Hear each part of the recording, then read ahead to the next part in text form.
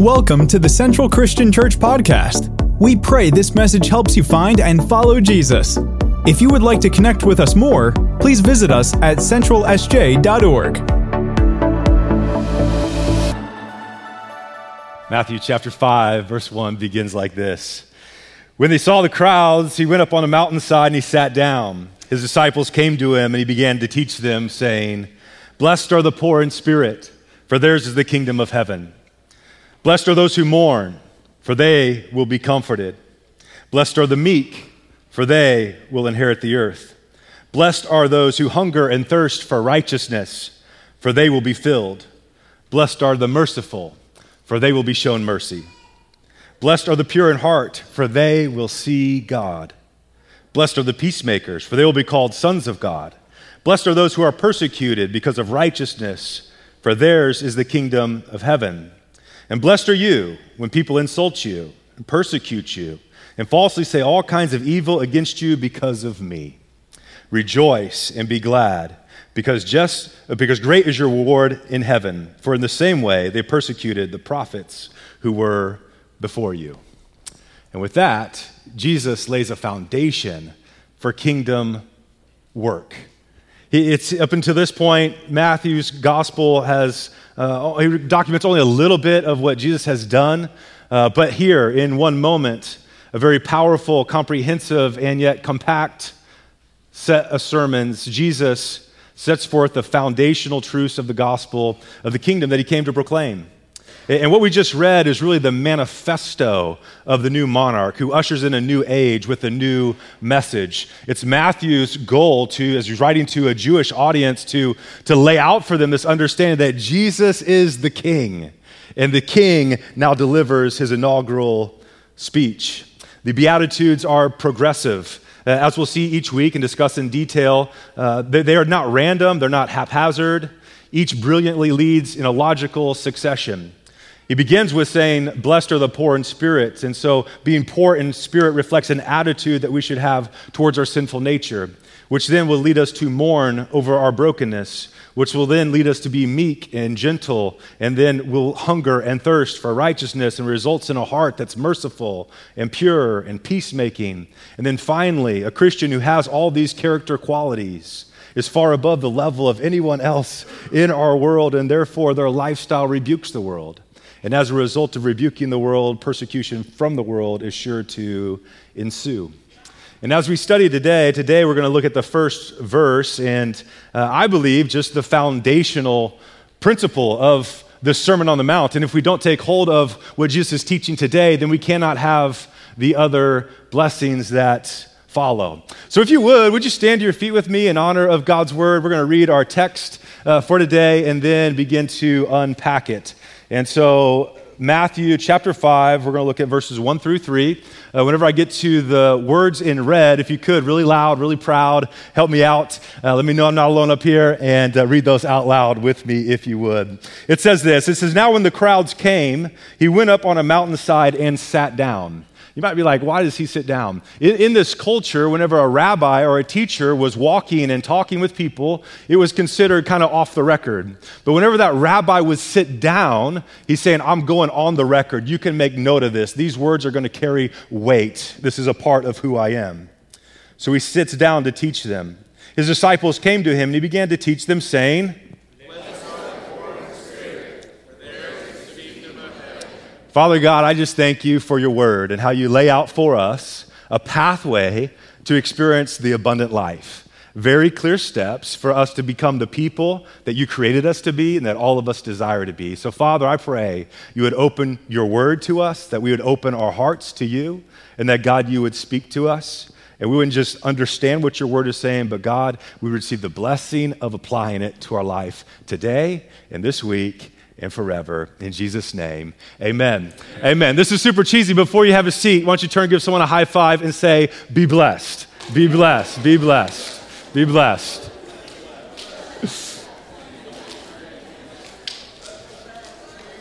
All right, that's it. You're welcome, Keith. Hey, according to ChatGPT, that's what we all want. ChatGPT says that the most common overarching goal of people around the world, what they long for the most, is happiness or fulfillment. In other words, they want to be blessed. And it's interesting to note that in Jesus' first sermon, he gives humanity a true pathway to fulfilling their deepest longing for happiness, their deepest longing for fulfillment. That Greek word that Jesus starts each of the Beatitudes with, blessed, is the Greek word makarios, and it means to be happy. In other words, we could say, happy are those who are poor in spirit, for theirs is the kingdom of heaven. Could also be translated as fortunate or blissful. It was Homer who used the word makarios to describe a wealthy man. Plato used it to describe someone who was successful in business. Both Homer and Hesiod spoke of the Greek gods as being makarios in and of themselves. They were blessed in and of themselves because they were not affected by the affairs of men. They weren't subject to poverty, disease, weakness, misfortune, or death. The fullest meaning of the term, therefore, has to do with an inward contentedness that cannot be affected by circumstances surrounding us. That kind of happiness is what God desires for you, for his kids. That's what God desires for you, to have this contentment, this happiness, this bliss that circumstances of life could never take away from you. That word blessed is used to describe the characteristic of God, the character of God in himself. David described God in this way in Psalm 68:35. He says, "Oh God, you are awesome in your sanctuary. The God of Israel himself gives strength to his people. Blessed be God." It's who he is.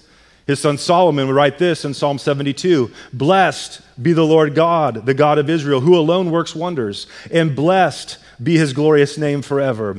And may the whole earth be filled with his glory. Amen and amen." Paul spoke of the blessed God in 1 Timothy 1:11. He says, "The glorious gospel of the blessed God." 1 Timothy 6:15, "He who is the blessed and only sovereign King, the King of kings and Lord of lords, who possesses immortality and dwells in inapproachable light, whom no man has ever seen. To him be honor and glory and dominion forever and ever. Amen." He is the blessed God in and of himself, apart from external circumstances. He is blessed. He is happy. He is blissful. He is content, regardless of what's happening in our world. Blessedness is a characteristic of God, and it can be a characteristic of people. It can be a characteristic of you. But the blessed life is only possible as people, humans, participate in God's divine nature. There is no blessedness, no perfect contentment, no joy that cannot be shaken that Jesus speaks of and the Bible offers, except through a personal relationship with Jesus, through apprenticeship to Jesus. 2 Peter 1:4 says this. It says, through his word, he's given us these very great and precious promises so that through them you may participate in the divine nature and escape the corruption of the world caused by evil desires. How do we participate in this blessedness? How do we experience that? Well, it's by participating in the divine nature. Understanding God's word and applying God's word is critical if we're going to experience that, if we're going to experience the divine nature. Jesus said this, John 13:17. He says, "Now that you know these things, you will be makarios, you will be blessed if you do them. You'll have contentment. You'll be happy if you do them." The world will say, hey, if you follow the ways of Jesus, if you apply what the Bible says to your life, you'll be a miserable person. But the opposite is also is true. Like if you apply God's word to your life, Jesus says you'll be blessed. You'll experience what you've been longing for all this time. What does it look like in the life of someone who has experienced makarios, someone who has experienced this blessed life? Well, if you're with us through our study of Philippians, we know Paul's writing from a Roman jail cell. And over and over and over again, he talks about joy. He talks about this unshakable joy that you can have, that I can have, and that he is experiencing even in the midst of horrific circumstances. Philippians 4:11 says this, "I'm not saying this because I'm in need. I've learned to be content whatever the circumstances. I know what it is to be in need, and I know what it is to have plenty. I learned the secret of being content in every situation, whether well-fed or hungry, whether living in plenty or in want. How do you get to that place? How do you get to the place where, man, if you're eating ramen noodles or a ribeye, you're good? If you live on the streets or you live in a mansion, you're good. If the job's going well and you get the promotion, you're good. If you get demoted and canned, you're good. How do you live with this unshakable contentment? Paul says, I've learned it. I've grown in that. It wasn't given to me. I had to learn, I had to grow, I had to learn it. He says, and finally, how does he do it? I can do everything through him who gives me strength. He's saying, man, when Jesus is the foundation of my life, when my hope is anchored in him, when he's all I long for, then circumstances can't shake my joy. Circumstances can't shake my contentment because I'm blessed. I've received this Makarios life that circumstances won't touch. The blessed life, the content is a content life, a life of joy, a life of happiness, a life of fulfillment, a life of soul satisfaction and rest that's only experienced in becoming like Jesus and growing in knowledge of Jesus. So Jesus' very first sermon starts by teaching us how you too, how I can live this blessed life. And the first step to the blessed life is this very unlikely step in the pathway. It's very unexpected. For his hearers, it would have been like, what? And here's what he says: blessed, Makarios, content, satisfied, happy you will be if you're poor in spirit. For that's when you take hold of the kingdom of heaven. The New Living Translation says, God blesses those who are poor and realizes their need for him, for the kingdom of heaven is theirs. Another translation, God's Word translation, puts it this way. He says, blessed are those who recognize they are spiritually helpless. And that is the best definition of what does it mean to be poor in spirit. It's to come to this realization, I am spiritually helpless apart from God. Unless God helps me, I'm helpless in and of myself. The kingdom of heaven belongs to those who take that posture. The New Century Translation says, those who know they have great spiritual needs are happy because the kingdom of heaven belongs to them. The Message paraphrase says, blessed, you're blessed when you're at the end of your rope. When less of you, there is more of God and his rule. So what does it mean to be poor in spirit? It means to realize before God I'm spiritually bankrupt. Like I have nothing to offer him. To be poor, there's two words in Greek that are used in your Bible. One is used, you remember the story of the widow.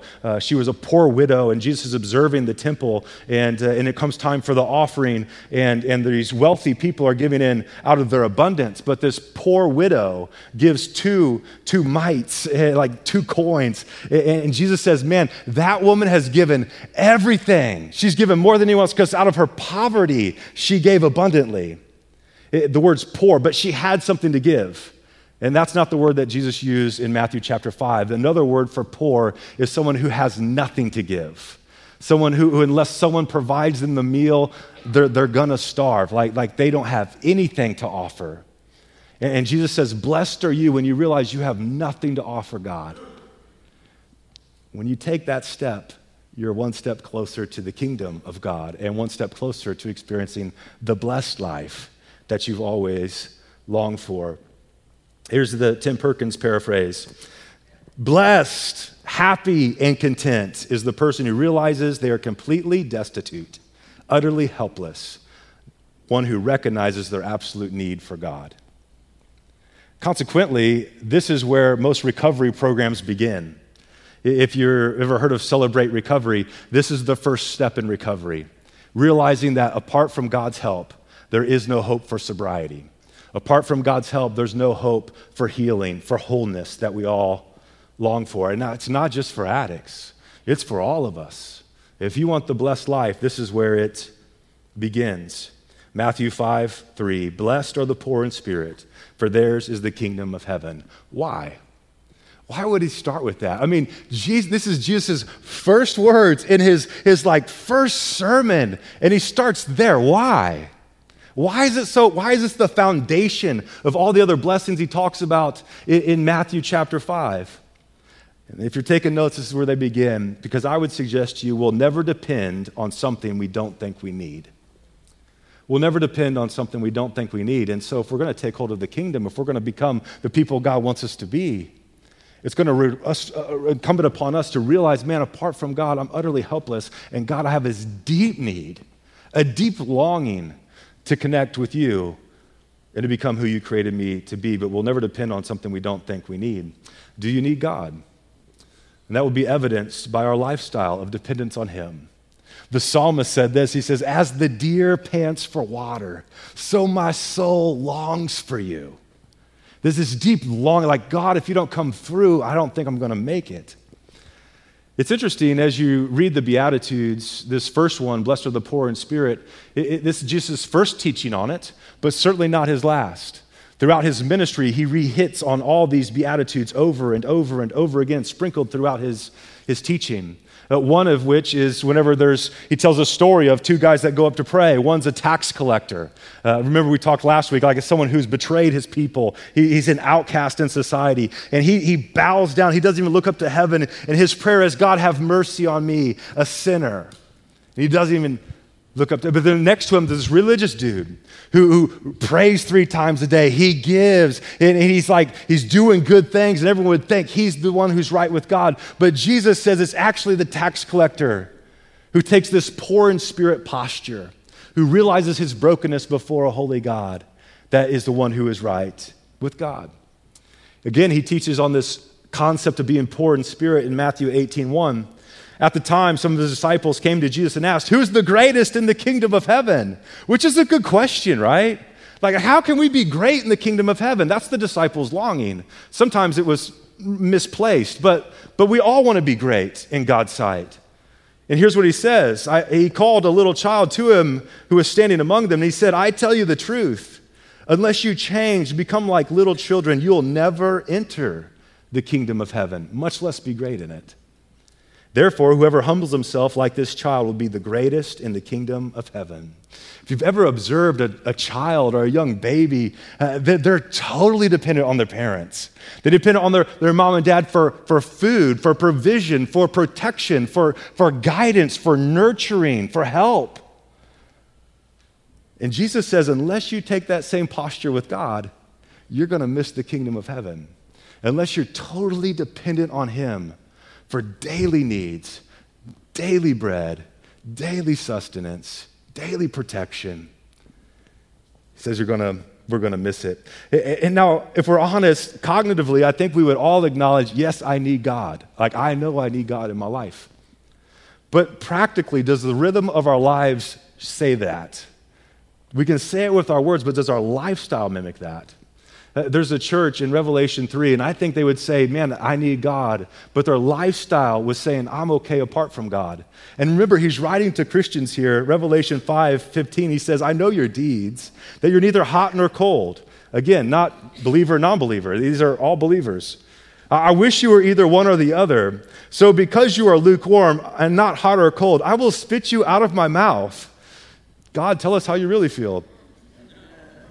You say, I'm rich, and I've acquired wealth, and I do not need anything. But you do not realize you are wretched, pitiful, poor, blind, and naked. A lot of people feel like, man, I think I'm good. I don't think I need any help. I think I got it together. I mean, I need God, yeah, sure. But my lifestyle says I think I'm good without him.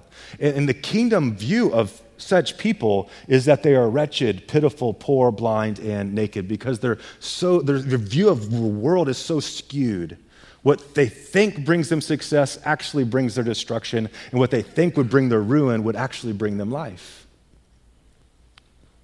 So my goal of these next few moments is to attempt to move all of us from this posture of a prideful spirit to where we realize our desperate need for God, and we accept a posture of being poor in spirit. And I know you're thinking, that sounds awful, but it's actually going to be good for you and for me. So when it's God's greatest desire for you to be happy. You want to be happy, right? According to ChatGPT, that's everyone's deepest longing. And so, or as the Bible would say, blessed. Not only will you be happy, you'll be blessed. Not only be blessed, but you'll take hold of the kingdom of God. And so there are two types of people in the world. We're just going to summarize it as those who are proud in spirit and those who take a posture of being poor in spirit. And again, this is more than intellectual decision. It's a posture of our heart and a posture of our life. And so we're going to look at a few different scenarios. We're going to look at 4 different scenarios, and I'm just going to give you some options. Option A is going to be if you can maintain a proud spirit and take a proud posture of life. That's a choice. Like, no one's going to force you to follow Jesus. No one's going to force you to be an apprentice of Jesus or understand God's word or apply it to your life. Like, you can do what you want. We're all adults here. But option B is for those of you who say, man, I want that. I want what God's saying here. I want to take this, I want to be poor in spirit so I can be a person who takes hold of the kingdom of God. That is my longing. Both decisions lead to different paths and also different results. So option A, those who are proud in spirit, if you choose that, you just need to know, without Jesus, I pay for my own sins. I pay for my own sins. The end of the day, for people that reject Jesus, the good question is, what are you going to do with your sin issue? Like, who's going to pay the bill? Like, you eat at a restaurant, someone's got to pay the bill. And so who's going to do that? Without Jesus, I pay for it. I pay for my own sins. Romans 3:23, for all have sinned and fall short of God's glory. Romans 6:23 says the wages of sin is death, but the gift of God is eternal life through Jesus Christ our Lord. So we have this sin issue, and the Bible says that the result of sin, the wages of sin, the consequences of sin is death. Not just a physical death, though that is why we die physically, but an eternal death. And if people don't realize their need for God and don't make God a priority in their life, those who are apathetic towards God, 2 Thessalonians 1:8 will be true. It says, he will punish those who do not know God and do not obey the gospel of the Lord Jesus Christ. They will be punished with everlasting destruction, shut out from the presence of God and from the majesty of his power. That'll be a reality for those who don't realize their bankrupt condition before God and therefore become poor in spirit. But for those who choose to be poor in spirit, those who choose to humble themselves and recognize their desperate need for God, option B, because of Jesus, I have the free gift of salvation, forgiveness, and eternal life. And don't we want that? Ephesians 2:1 says this, as for you, you were dead in your transgressions and sin in which you lived when you followed the ways of this world. All of us lived among them at one time, gratifying the cravings of our flesh and following the desires and its thoughts. Like the rest, we were by nature deserving of wrath.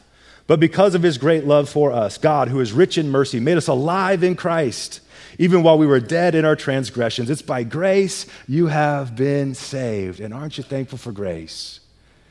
Because of Jesus, you don't have to pay your bill. He's already taken care of it. He laid down his life, so you don't have to lay down yours in an eternal death. You just give him your life, and you get the free gift. Here's another scenario.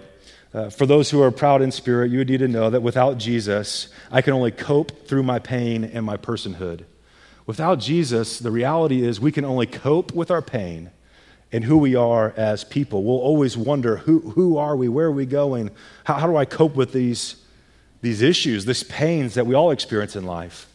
Jeremiah 6:14 says, they offer superficial treatment for my people's mortal wounds. They give assurances of peace, but there is no peace.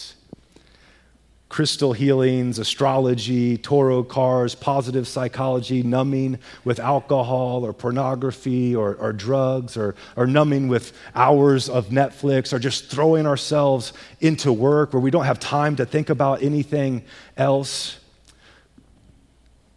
God calls them superficial treatments for my people's mortal wounds. They say, hey, do this, you'll experience peace. Hey, do this, you'll be good. Hey, peace, peace. But the reality is there is no peace. Without Jesus, we can only cope through my pain and personhood, but blessed are the poor in spirit. Makari are those who are poor in spirit. Because of Jesus, I have the power to be healed and transformed. With Jesus, you take this humble posture of life saying, God, I need you more than anything else. You're the center focus of my life. Those people experience God's power and God's healing to be transformed. And don't we all want that? But we can only take hold of it by taking this posture of being poor in spirit. 1 Peter 4:24 and 25 says, he himself bore our sins in his body on a tree so that we might die to sin and live for righteousness. By his wounds you have been healed. We all like sheep have gone astray and now have returned to the shepherd, the overseer of our souls. When we're broken in spirit, we cling to Jesus. We cling to the good shepherd. We cling to the overseer of our souls. For people that are poor in spirit and realize there's desperate need for God, daily they run to God and say, God, I recognize you're the good shepherd. And here's what's banging around in my heart. Here's what I need help with. God, would you help me? And you find healing in those times. They run to the good shepherd and they experience his power in ways that only he can provide. And as a result, they're healed and transformed. The poor in spirit can only experience that if you're poor in spirit, but blessed are the poor in spirit because of Jesus. You're experiencing power to be healed and transformed. Galatians 5:22, characteristics and attributes that we all long for, right? Like who doesn't want to be known as a person of love, joy, peace, patience, goodness, kindness, gentleness, and self-control? We all want that to be read at our eulogy. This is who Tim Perkins was. This is who Bill Wells was. Like we want this to be true of us, but these are byproducts. These attributes begin to leak out of our life when we take this posture of being poor in spirit. Because when we take this posture of being poor in spirit, the Holy Spirit begins to do a work in our lives. And only he can produce these. And what you'll discover is that instead of being full of hate, all of a sudden you're full of love. Instead of being full of despair, you're full of joy. And the list goes on and on and on. He has power for you to be healed and transformed. But ultimately, the choice is yours. Which posture are you going to take? Here's another scenario. Those who are proud in spirit would need to know that without Jesus, I'm trying to find or create my life.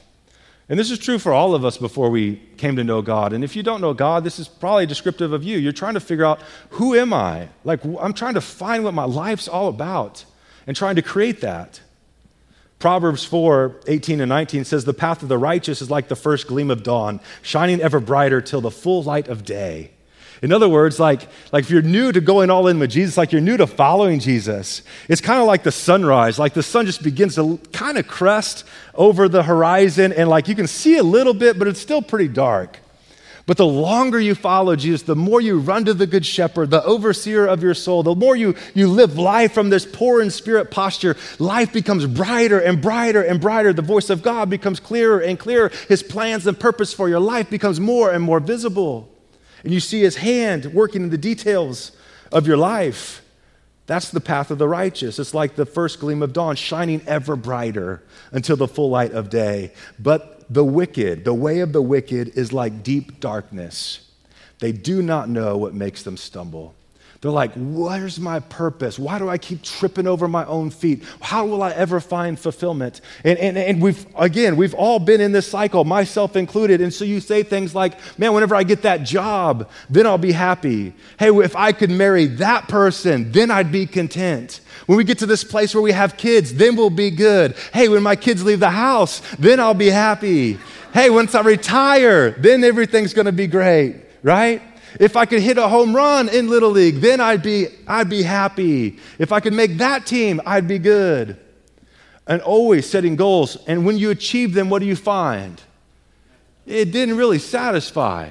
And so you set another one, you set another one, you set another one. You're just like, why do I keep stumbling over my own feet as if I'm walking in the darkness? And I would suggest because we're not living from a posture where we're poor in spirit, where we say, God, you're all I need.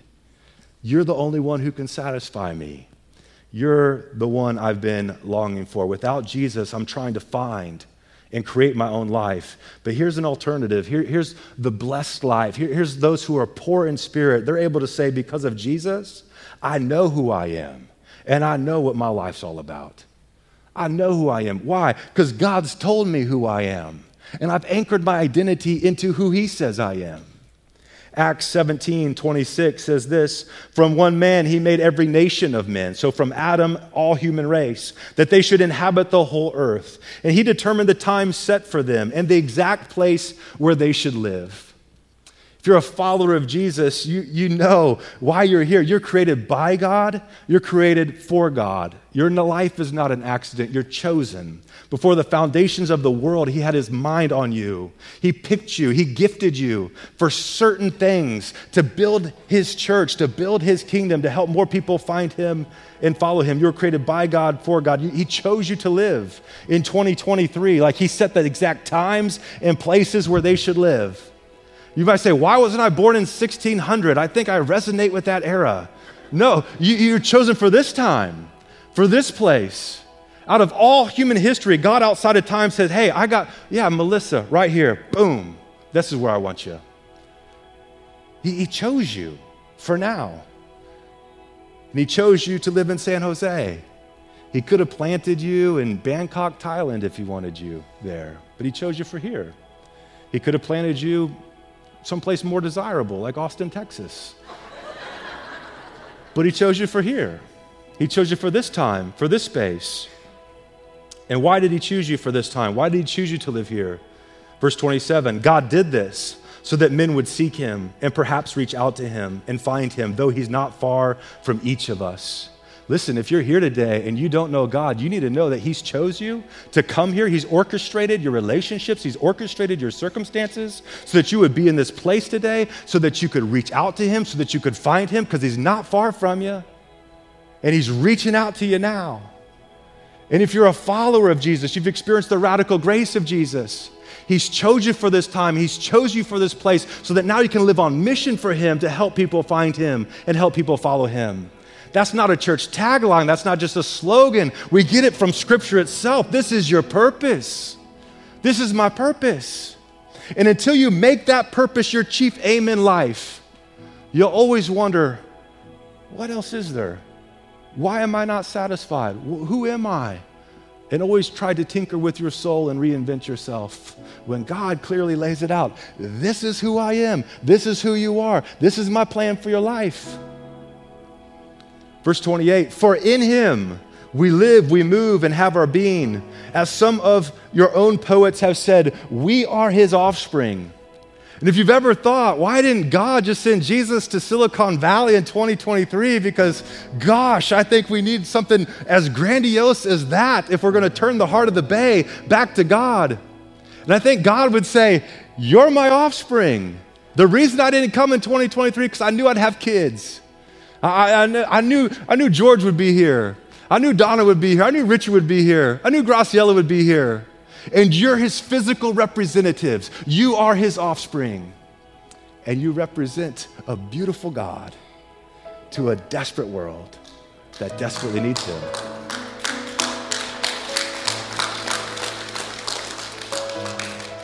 And so the choice is yours. You can walk around in deep darkness, never knowing what your purpose is and trying to find fulfillment in all kinds of things that would never satisfy the deepest longings of your soul. Or you can take a posture of being poor in spirit before Jesus and saying, Jesus, you've clearly given me a mission, and I'm here to partner with you on that mission. I know what my life's all about, and I'm stepping into that calling. But the choice is yours. And then finally, here's the last scenario. Those who are proud in spirit, they would say, without Jesus, I'm living my life for joys that fade away. Apart from Jesus, we can only live for joys that are temporary. Yes, we experience some joys, but yes, it's very fleeting. 1 Peter 1:3 says, praise be to God and Father of our Lord Jesus Christ. In his great mercy, he has given us new birth into living hope through the resurrection of Jesus Christ from the dead, an inheritance that can never perish, spoil, or fade. Don't you want an inheritance that can never fade or spoil? Don't you want joy that's sustainable? Don't you want that? How do we take hold of that? Well, it's found in living hope through the resurrection of it's found in Jesus Christ and anchoring ourselves into him. He offers you living hope today. But those who are proud in spirit only experience temporary joys that do fade away. And even if you take hold of everything that society says will bring you contentment and happiness, you would need to know that at the end of the day, you would say the words of Ecclesiastes 1:2, meaningless, meaningless, says the teacher, utterly meaningless. everything is meaningless. What does man gain from all his labor at which he toils under the sun? This dude who wrote those words, a guy named Solomon. You think about what society says, hey, chase after the ladies, hey, chase after a good time. Solomon had 700 wives of royal birth, like the most beautiful, the most voluptuous of the 700 of them. 700. Couldn't scratch the itch. Wealth. This guy had wealth that's hard for us to even fathom. The richest man in the world. A man who built architectural designs that people would be in awe at for centuries to come. He built gardens with self-irrigation system that still baffle modern engineers. And he came to this place where he says, man, I thought that would bring me joy, so I married another. I thought that would bring me joy, so I made another million. I thought that would bring me joy, so I planted another plant. Only to find meaningless. Because your soul will always be at angst until it comes to find rest in the one who created it.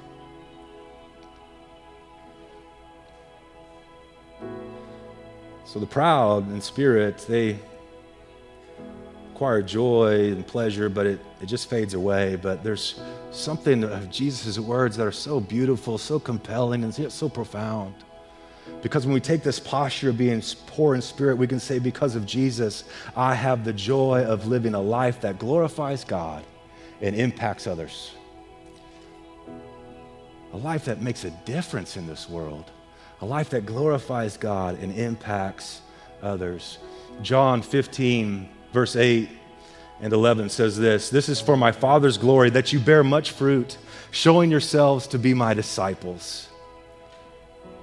Part of the way we show ourselves to be disciples is we live a life that makes a difference, a life of transcendence, a life that bears fruit. There's good things dripping off of our life. And what's the result of that? He says, I have told you these things that my joy may be in you and that your joy may be complete. You want joy that's complete? You want the joy of the Lord in your life? Bear fruit, live on mission for Him, and the deepest longings of your soul will begin to come to fruition in your heart. Do you want joy that lasts? It's found in being an apprentice of Jesus. Do you want joy that lasts? It's found in living on mission for Jesus. Do you want joy that lasts? It's found in a life that bears fruit for Jesus. And like I said, you get to choose. We can choose to be proud in spirit and say, I think I'm good. I'm going to figure it out. I got it. Or we can realize, man, we're broken before a holy God. And take this posture of being poor in spirit and saying, God, if you don't help me, I'm hosed here. God, for the simple things, I need you. For the big things, I need you. And that'll be evidenced by the way you live your life. Matthew 5:3, blessed are the poor in spirit, for theirs is the kingdom of God. And what's our response? What's the response of those who are poor in spirit? Jesus, I need you. More than anything else, God, I just need you.